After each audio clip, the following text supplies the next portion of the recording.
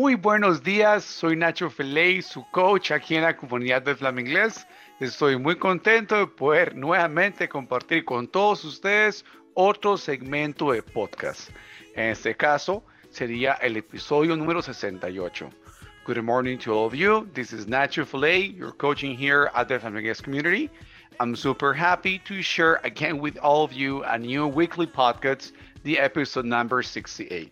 En este nuevo segmento de podcast traemos con ustedes algunas frases o expresiones en inglés para poder hacer referencia a cuando algo es malo o peor. Así que, como siempre aquí decimos en los podcasts del Flaminglés, desconéctate, toma tu café, tu taza de fresco, de té y vamos juntos a aprender inglés con este nuevo segmento de podcast. Number 1, it's bad.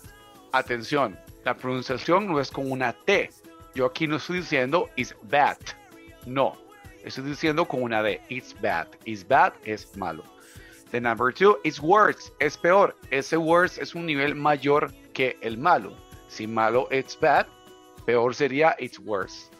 Number 3, it's worse than. Ya que estoy haciendo una comparación a peor nivel. ¿Ok?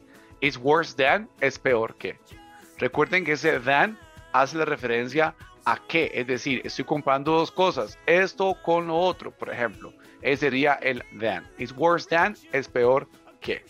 Number 4, it's much worse. Es mucho peor.